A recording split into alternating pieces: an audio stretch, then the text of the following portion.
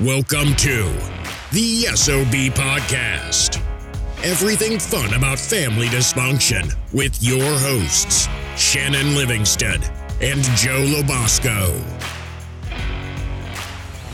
This podcast covers it all, from mobsters to motherhood and strip clubs to Sunday school, with candid conversations on everything from surviving to thriving.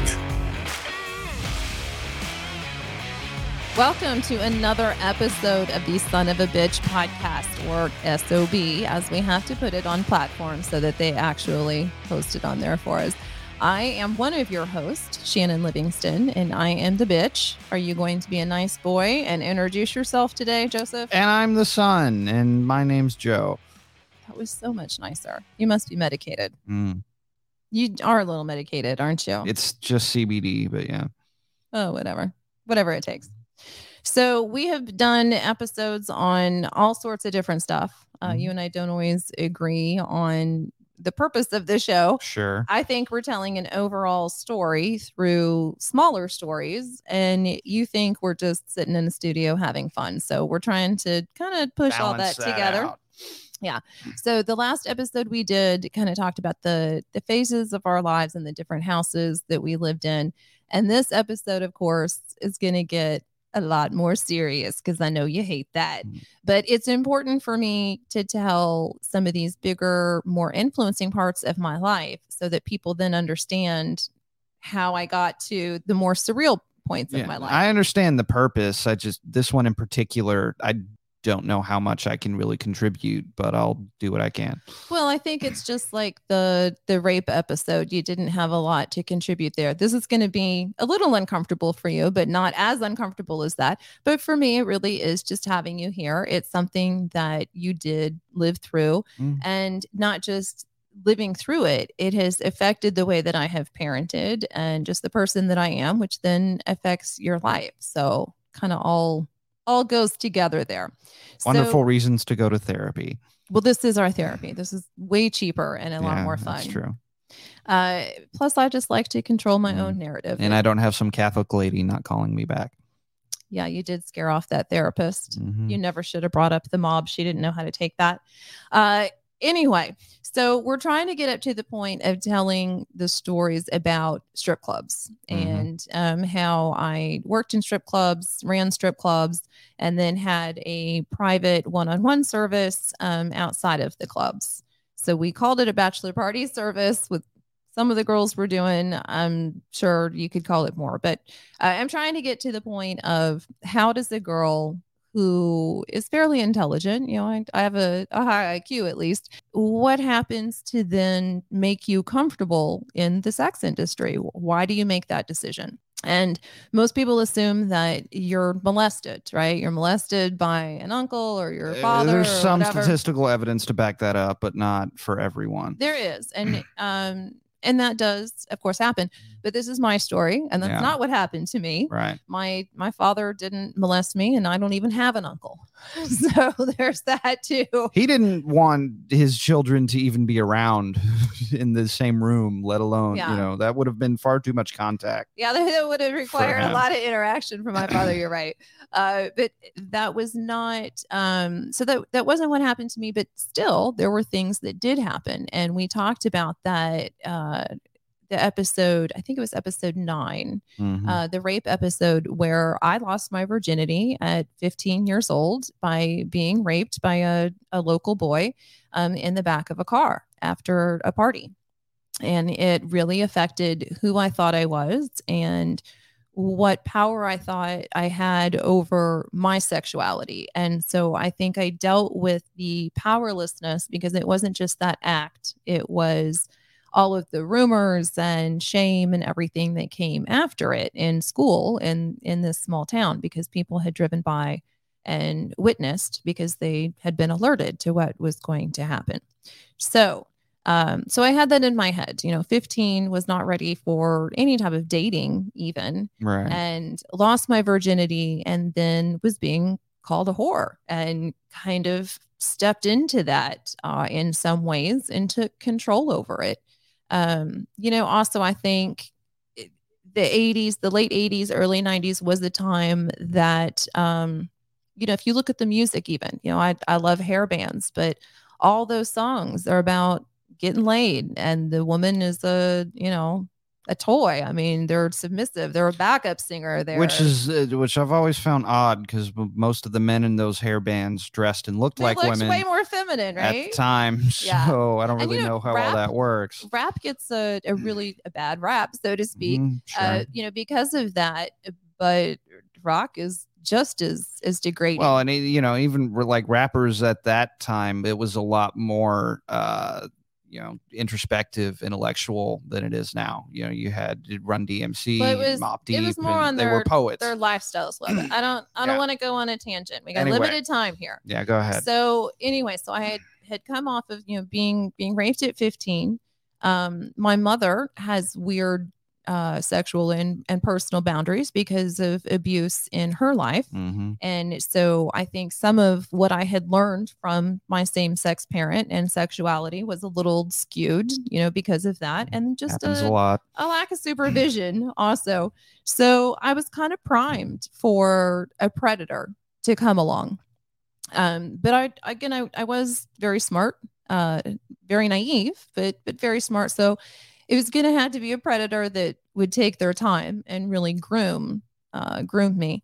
And I never thought that I would succumb to that. And in fact, I didn't even realize that this whole relationship was what it was until really reflecting on it kind of recently, because when you're in the midst of it, you just don't get it. You don't see it from all the angles. And some of it is kind of unbelievable. My parents were very complicit in this relationship and helped with the grooming to some extent. I wasn't driving. They dropped me off there. Why are you dropping off your 15, 16-year-old daughter at an auto body shop with an older man all day? What is the point of that? That doesn't make a lot of sense to me. And did it repeatedly. And it was always like, oh, get to know Walter and see what you can do about a car. Like, see what you can do. See if there's work. Maybe you guys can work something out, see what he has for you. And so the deal was with this guy, Walter, he's dead, so I can use his real name. He was my father's friend and client. My father was an attorney. And so my father would take care of all of the guys that worked at the shop, because 90% of them were on parole. It was partially a chop shop, and he had a towing company and all sorts of things going on, legal and otherwise. And so it was interesting to me. And Walter was a puppet master. He loved to get people riled up. He loved to put wedges between people. He just he got a kick out of pulling people's strings. And so I kind of liked that, And you always had a car. We were in a small town. There wasn't a lot going on. I didn't even know what else was out there in the world. And so I started spending time at this shop with this man, and he really did start not just grooming me with money and alcohol and jewelry, but really getting into my head with telling me things about my parents and how they felt about me, which wasn't good, and how they treated me, which wasn't good. And, this is at a time, I think it started when I was 15, and my mother and I already had issues. I have a difficult personality. We're not a lot alike. I had an older sister that had kind of poisoned me against my mother for a certain extent, because she was the stepdaughter of my mother. And so again, it's, a thousand cuts. It's this culmination of things. So, and I think I just like the rape episode, I was not alert and on guard, because that was my hometown. Those were kids I grew up with. It was a party with people I knew. It was just a continuation of the norm for me. And I didn't know that I had to be alert. And so with Walter and being groomed, because my parents were part of it and pushed me into it, I didn't know I had to be alert. I didn't know I wasn't protected. Why would you not trust that situation? So, and I think that is why it really got to the point that it did. I don't think had I just gone in to get my car repaired and this man started talking to me, he would have had an opportunity to get that far into my head and into my life. But it was very much psychological, as all grooming is. You know, it's not just the gifts. And so I had a car. Title was never in my name. You know, that is something that, you know, I often think about too. What was I trading my soul for? Nothing. I got nothing out of this. And apparently my parents were not great at negotiating a deal either, because they didn't get anything or the title out of the car, and they got their cars from him. And so there was also this kind of, I don't know if it was responsibility, but it was an understanding for sure that this is where the symbiotic. This is where the family's cars come from. Right. And, you know, we're nice to this man. You know, he's a client and he gives us money and whatever. So in the state of Missouri, so this continued for a year and a half, let's say, whatever it was. And in the state of Missouri, at that point, the age of consent was 17. So on my 17th birthday, he requested that I come up to the shop, and he had a conversation with me, which was basically, you know that I am interested in you, and like, now we can be together. And like, basically that's my expectation. And I believe it was shortly after that he made a doctor's appointment at a urologist because of certain medical issues. He was completely impotent, which is probably another psychological reason of why he wanted to go out and conquer everyone. Because I wasn't the only one either. I mean, it wasn't just me. He was well known around town. And so he made this appointment and to go to the urologist and get the shot and all this shit. And I had to go with him. And I remember sitting in that office. Yeah, sitting in that office, 17. And thinking like, this is it. This is go time. This is when you make the decision. What are you going to do? And I decided to go through with whatever it is he expected from me, because I, again, didn't feel like my family expected that, but also didn't feel like my family gave a shit either. I mean, They just weren't involved, and I felt like I was on my own to have anything, to do anything, to be anything. And I did have a difficult relationship with both of my parents. And here was this man that was just absolutely preying on that. You know, I needed attention. I needed praise. He told me that I was more and deserved more than my parents thought. And I really needed that. You know, I've talked to my sister since then, and she has the same conflicted feelings. You know, when we think back on Walter, it's not all with hatred.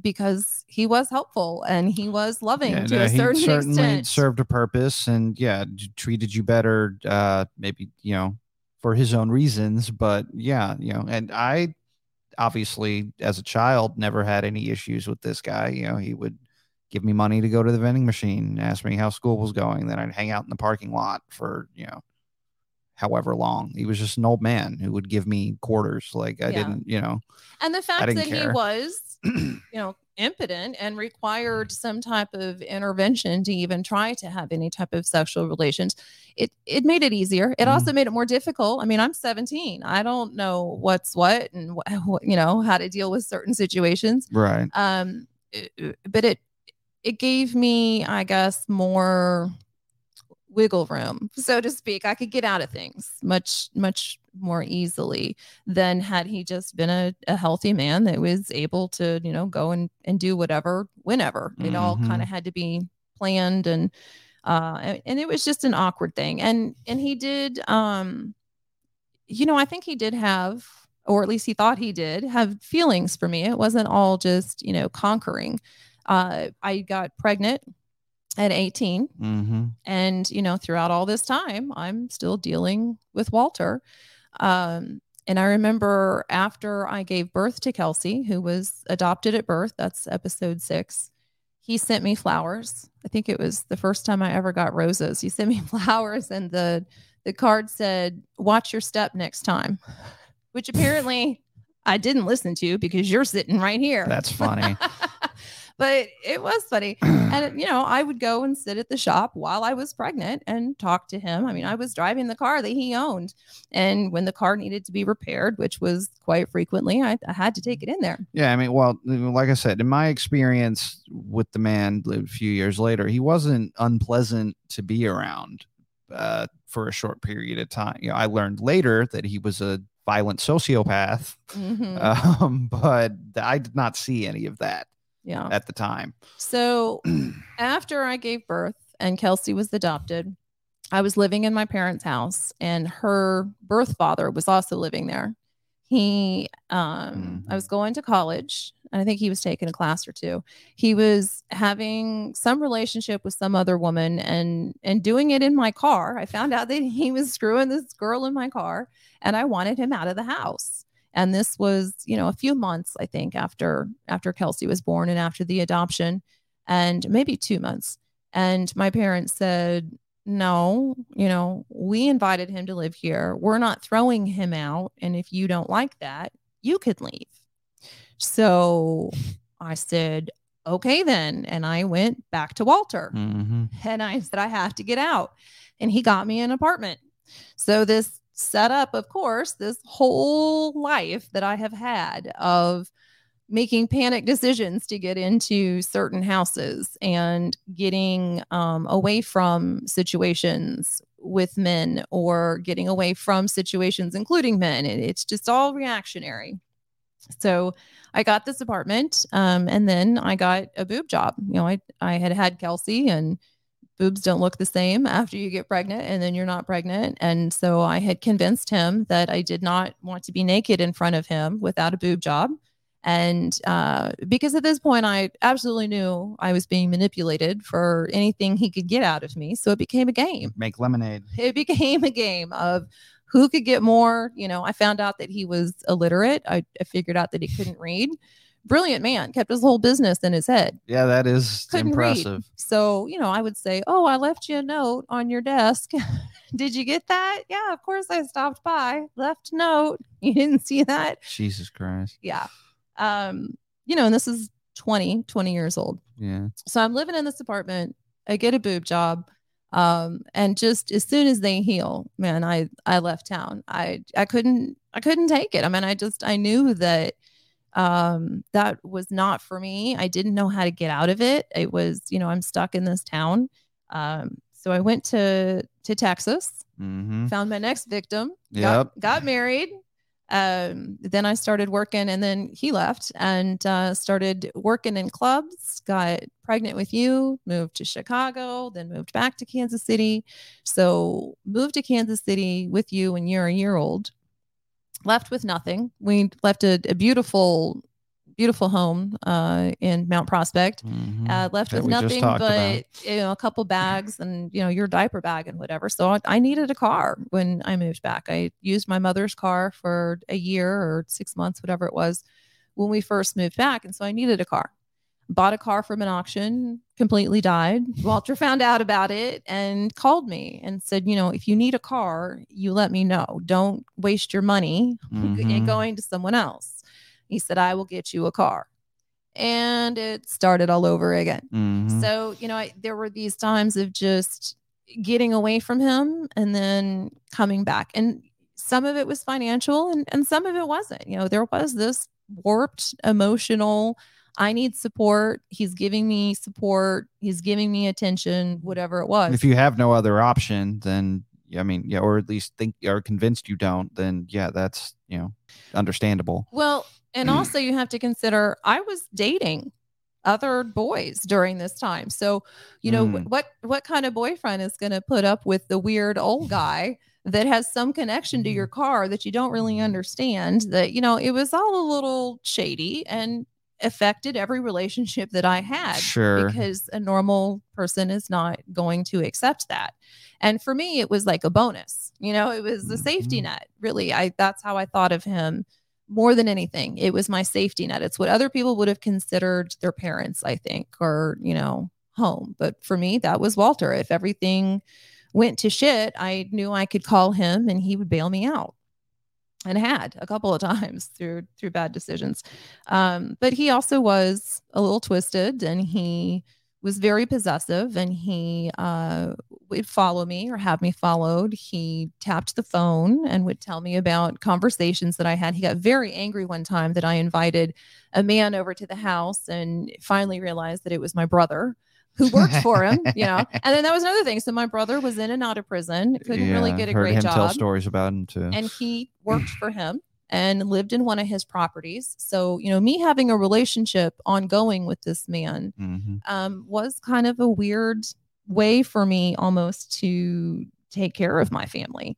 And then let's see. So when I want to backtrack, because speaking of the family, he went after my sister and my mother. He wanted all three of us. I think he wanted everybody, actually. I don't even think it had anything to do with the three of us being in the same family. But I remember when my sister turned 17, again, legal age of consent in the state of Missouri, he made the same proposal to her, word for word, that he made to me about what physically he wanted to do to us. And she had told my parents, and I thought they didn't believe her. I think now they didn't give a shit. I think, you know, because then I thought that my relationship with Walter was my decision, my fault, my power. I really didn't know how it all happened, how I got sucked into it, and why I was normalizing it. Right. And so, you know, when they acted kind of like, you know, dismissive about him saying this to my younger sister, which I knew absolutely he had said this. And I said to them, I know that she's telling the truth. He said the same thing to me, word for word. And at that point, they said, well, you know, all right, we'll make sure that we get you a car. And to her, didn't say shit to me. Didn't say, oh, what? He's said these things, or, well, you know, tell us more. Or, I mean, and looking back, you know, my feelings were hurt because, of course, I felt like they protected her more. But I always in my head had the fact that they told me that I was smarter and more capable, and I could be alone more, and I could, you know, like, oh, we didn't give you that much attention because you were more capable. And so I had these things in my head of, well, maybe, you know, maybe I am in control of this relationship with Walter, and they just assume that I'm in control, and, you know, so they're not looking at me being victimized, I guess. I don't know. I mean, I have to guess at this point, because it's not a conversation that we've had. My father has passed. My mother and I have never had an honest conversation about Walter. Yeah, I don't think that's possible. She did toast him when we were on the Princess cruising around. Again, very weird relationship that we all had with this gentleman. So my sister didn't want any part of it. She, you know, she wasn't raped at 15. She didn't have the same sexualized behavior that I had. And she was like, that's fucking gross. And, you know, no, and unforgivable, and absolutely not. And so she was taken out of that loop. But Walter was still peripheral, and she did still benefit in certain ways. And she did benefit from the grooming that happened, and still has that psychologically, where, you know, like I said, when she and I talk about him, it is about the mixed feelings about how complicated that really is. And even thinking back to like my friends in high school, you know, so it wasn't just the boys that I dated. My friends in high school knew something was going on, didn't know what it was. I mean, you know, I wonder why nobody asked me to prom, and I had to take my gay manager as my date. Maybe because I got the 60-year-old auto body guy, or whoever old he was, you know, in the background, being creepy. I don't know. It was my norm at the time. I just didn't know.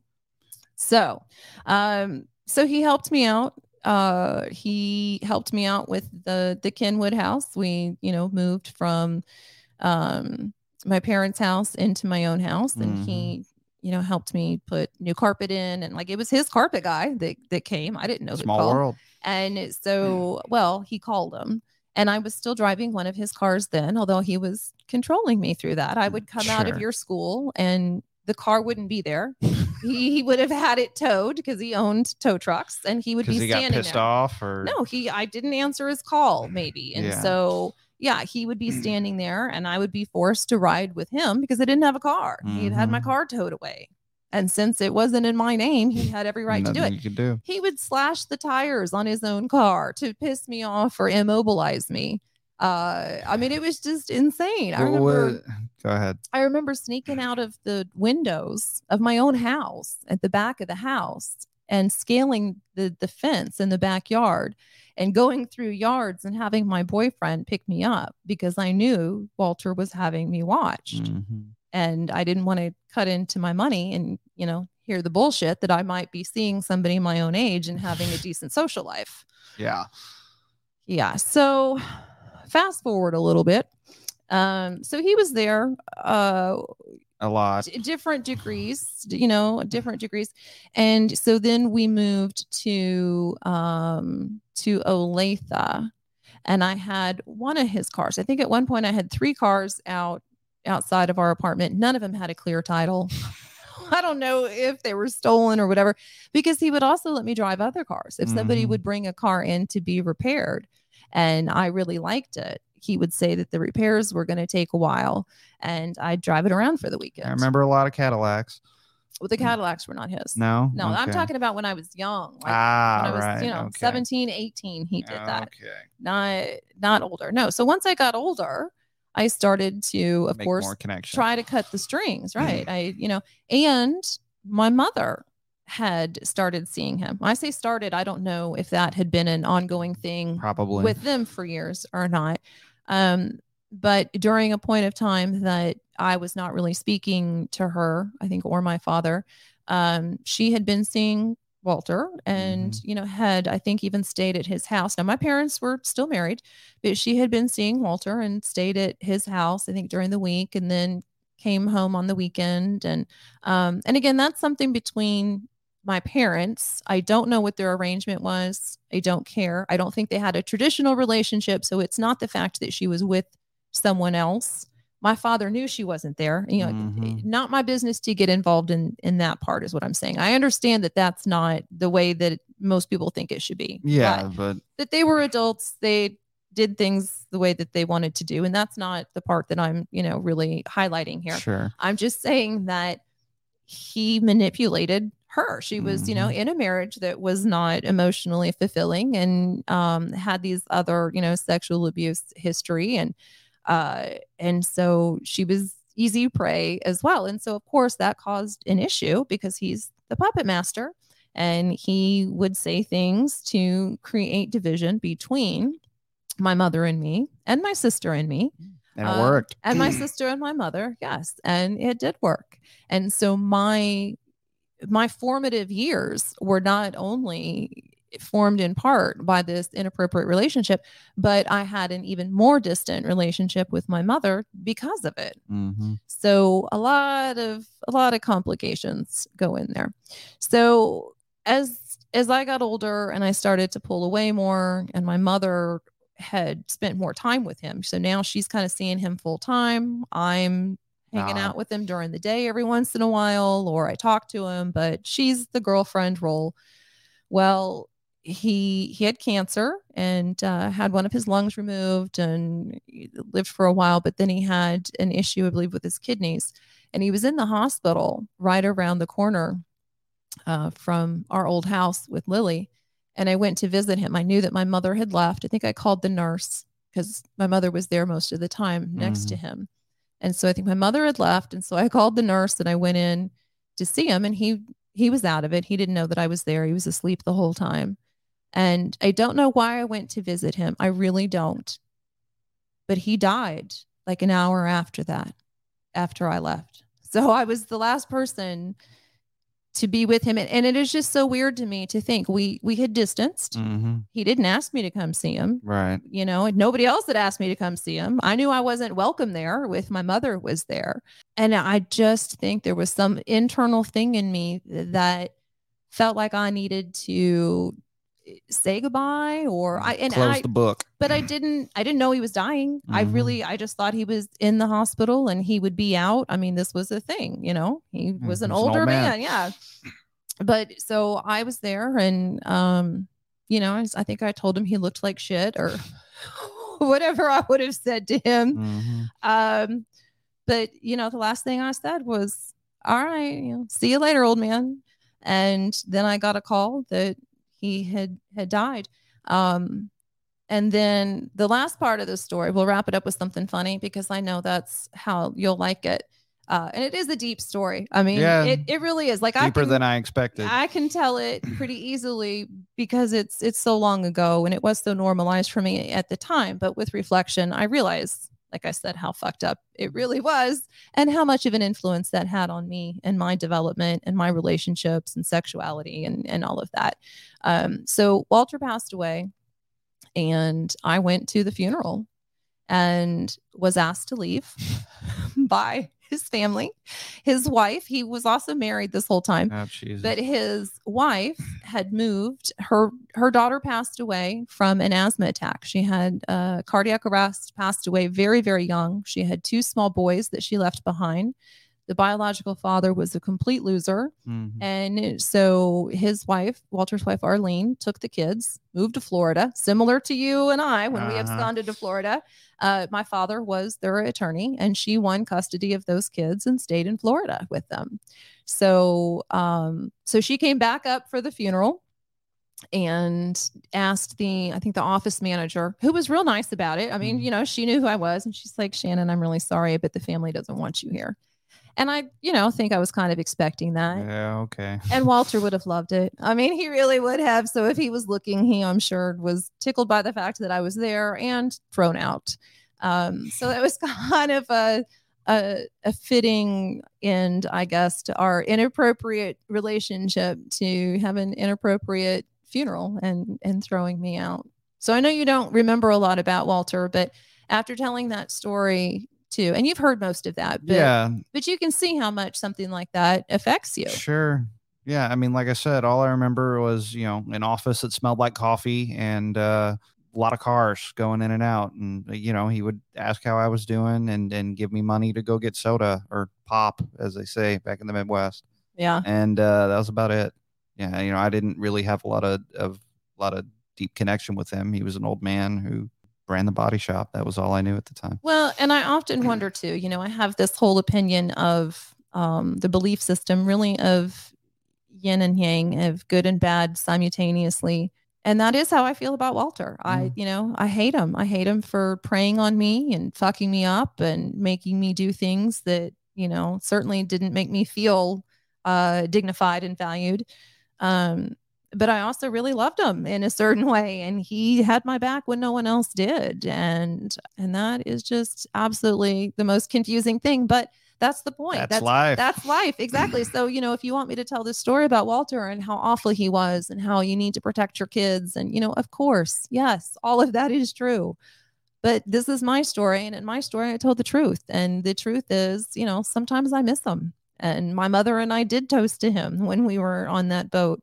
And it will always, I think, make me resent my parents a little bit for that because they knew and I didn't. And they had their own issues, of course. But that's just not something that you can, I think, get over. So it did cause a wedge for many, many reasons. So it wasn't just my relationship with men. It really was my relationship with my parents and my whole foundation and having a home and a safe place to go to. It really, really rocked my world. So that was it. That's my story. It's my story about Walter. And there you have it. May he rest in peace. Well, I don't know. He could be a little uncomfortable from time to time. I would be all right with that. Intention or, something. He left home at 14. He was horribly abused. You tell by looking at him, he had a hard life. Yeah. So, not that made anything okay, but everybody has a story and we're all just trying to do better and we're all dealing with our bullshit the best we can. So thank you for listening, everyone. I hope you're dealing with your bullshit in the best way that you possibly can. Peace and love. And, I don't even know. Don't trust. There's not a lot to say. Don't trust a creepy old man who runs a body shop. Please make sure to download and listen to SOB on Apple, Spotify, and Google Podcasts. Don't forget to like and share on social media. This has been a Studio 239 production.